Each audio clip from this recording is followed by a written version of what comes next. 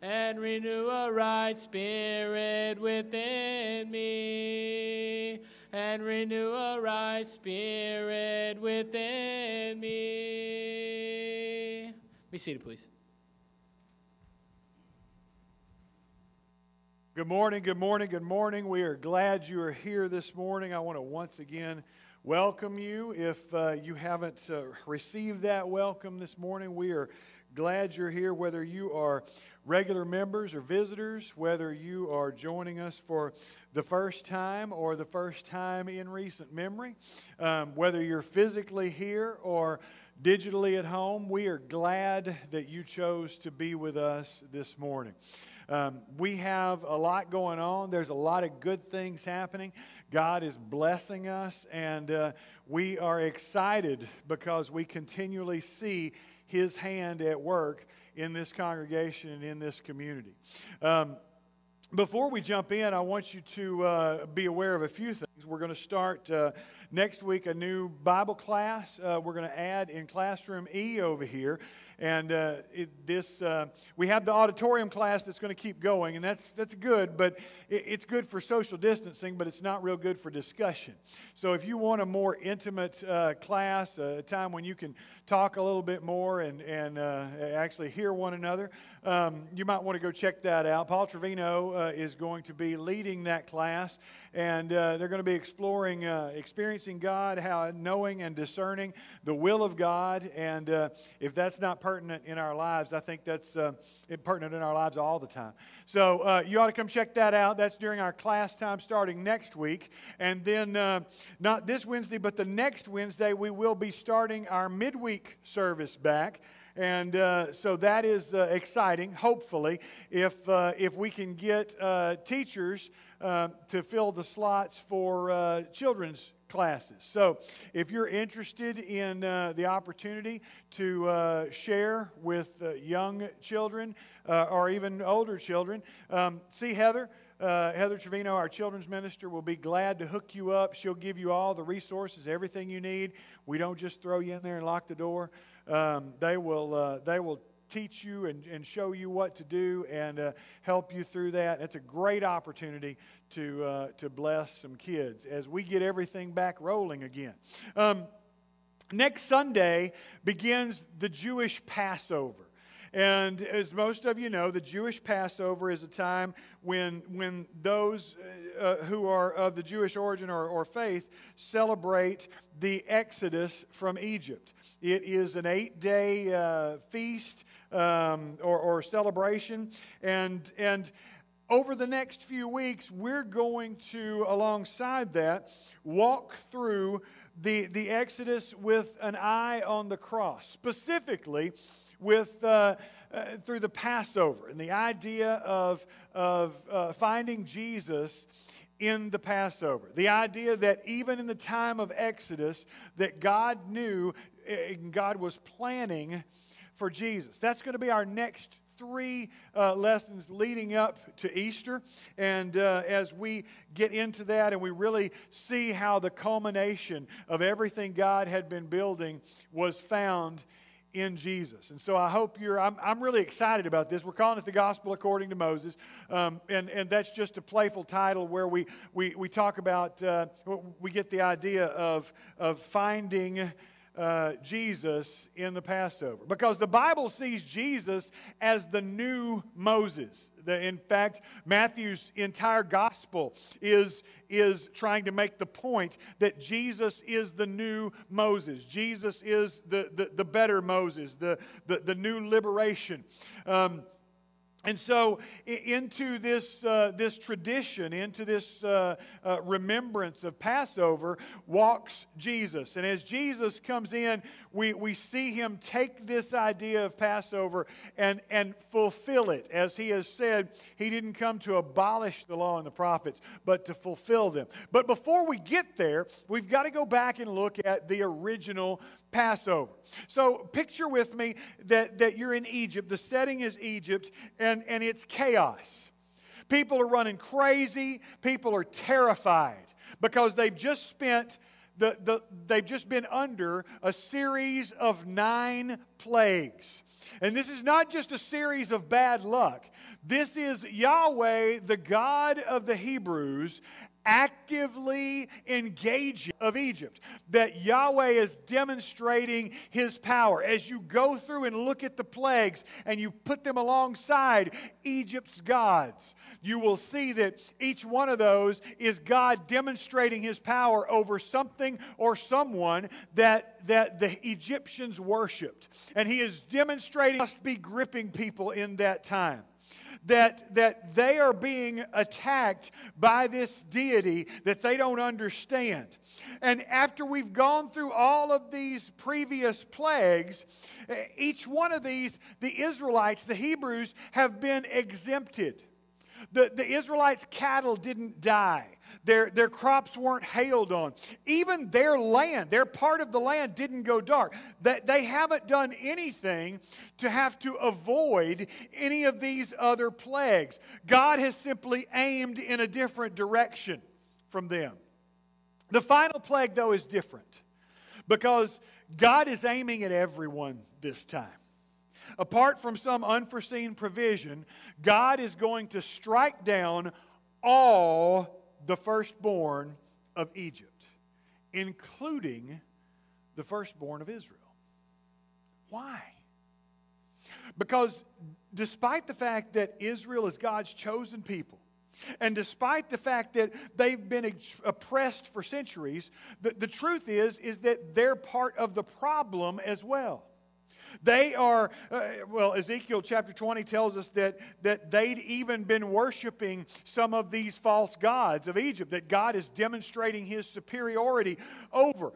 And God can't simply ignore that sin. Their lineage, their heritage, their DNA doesn't preclude them from the judgment of God. The message of the 10th plague is that God is holy and just. But the message of the Passover is that God is also merciful. Because in that first Passover, God devises a way in which He can both be just and merciful at the same time. We might call it salvation through substitution. God's provision is simple. You're going to take a lamb. Now, not just any lamb. It had to be a specific lamb, a mature male, 1-year-old without blemish. You're to examine it for 4 days and ensure that there is no flaw in it whatsoever. And finally, on the 14th day of the month, the night before the death angel kills all the firstborn, you are to slay that lamb and apply its blood to your doorposts. And when the angel of death sees that blood on the doorpost, he will pass over you. That's the meaning. God spares Israel's sons not because they're better than Egypt's sons, not because they're somehow genetically superior to Egypt's sons, but because a spotless lamb dies in their place and His blood covers them. Salvation through substitution. According to the New Testament, the message of the Passover is also the message of Easter. The message of the Passover is also the message of Good Friday. If you wonder how an animal could substitute for a human, the answer is that it couldn't. It couldn't. How God could pass over human sin because an animal died was a problem that still demanded resolution. Because it wasn't the same until the cross. Because at the cross it all was finally resolved.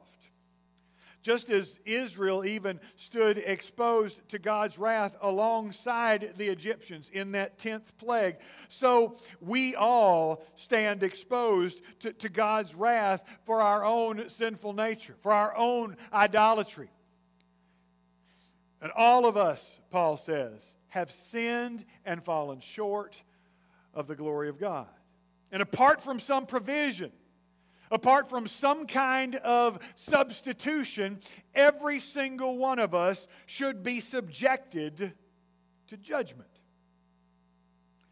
Because God is holy and just. But in His infinite love, God devises a way to be just and merciful at the same time. Salvation through substitution. The Passover was meant to paint a picture of that. The Passover was meant not to be the real thing, but to be a foreshadowing of the real thing. When we get to the Gospels, the true substitute is actually here. John the Baptist in John 1:29 will proclaim, "There is the Lamb of God." Jesus, the Lamb of God that will take away the sins of the world.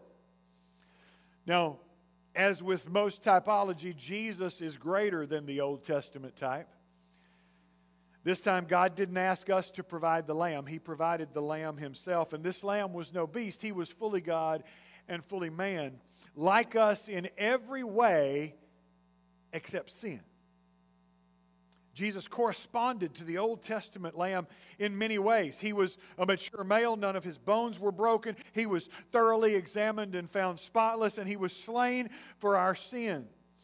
And so when we sing that we've been redeemed, when we proclaim that we've been redeemed, not with perishable things like silver and gold, but with the precious blood of Christ, as Peter says, that's what Paul means when he says, Christ our Passover has been sacrificed.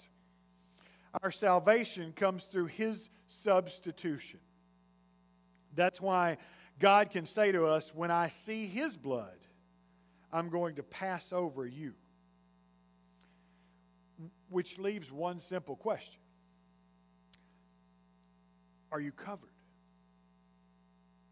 It's really the only question that matters. It's really the only question that you and I should even struggle with. Are you covered? Because recall what Exodus 12 says. Strictly speaking, it wasn't enough for the Passover lamb to be slain. It wasn't enough for them to have a Passover lamb. It wasn't enough for the lamb to be slain. That there was something they had to do. In order for death to pass over them, the blood still had to be applied to their door. If they had omitted that, the lamb alone wouldn't have done any good. John Calvin once noted that as long as Christ remains outside of us and we're separated from Him, all that He has suffered and done for the salvation of the human race will remain useless and of no value for us. So we look on the Lamb, the Holy Lamb of God, pierced for you. And we embrace Him for the salvation by substitution that is offered to us. And that faith, that belief is the instrument by which blood is applied to us. And the Bible teaches that when we believe that, then we respond. And when we respond, we are covered by the blood. But we still have to be covered. It's not enough that a lamb was killed. It's not enough that we accept that the lamb was killed. We have to be covered. And when God sees that blood, He no longer sees my sin. He sees Jesus. Salvation through substitution. That's the message of the Passover. That's the whole point. That's precursor. But it's also the message of Good Friday. It's the message of Easter. And the only question that matters in our lives is, are you covered by the blood? Are you covered by the blood? All other questions don't matter. All other questions are insignificant in comparison to that hope. The hope of the world that is found in the sacrifice of Jesus Christ. This morning, that's the only question that we need to answer. It's the only question that you and I even need to engage in. Are you covered by the blood?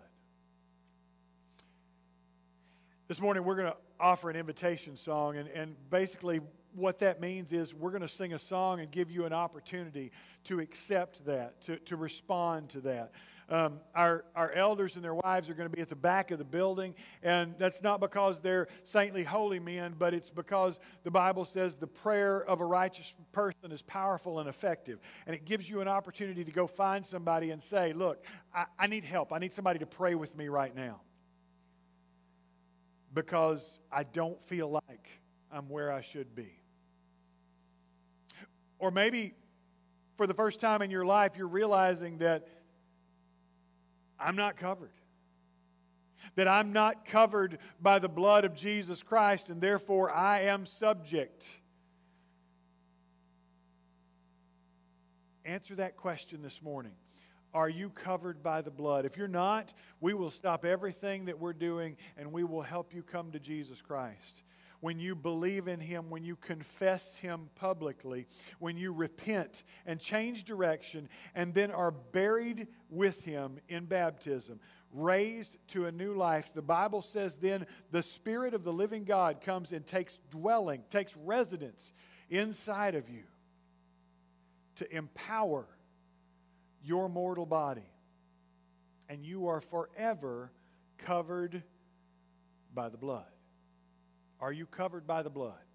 It's the only question that matters, and the only person that can answer that question is you.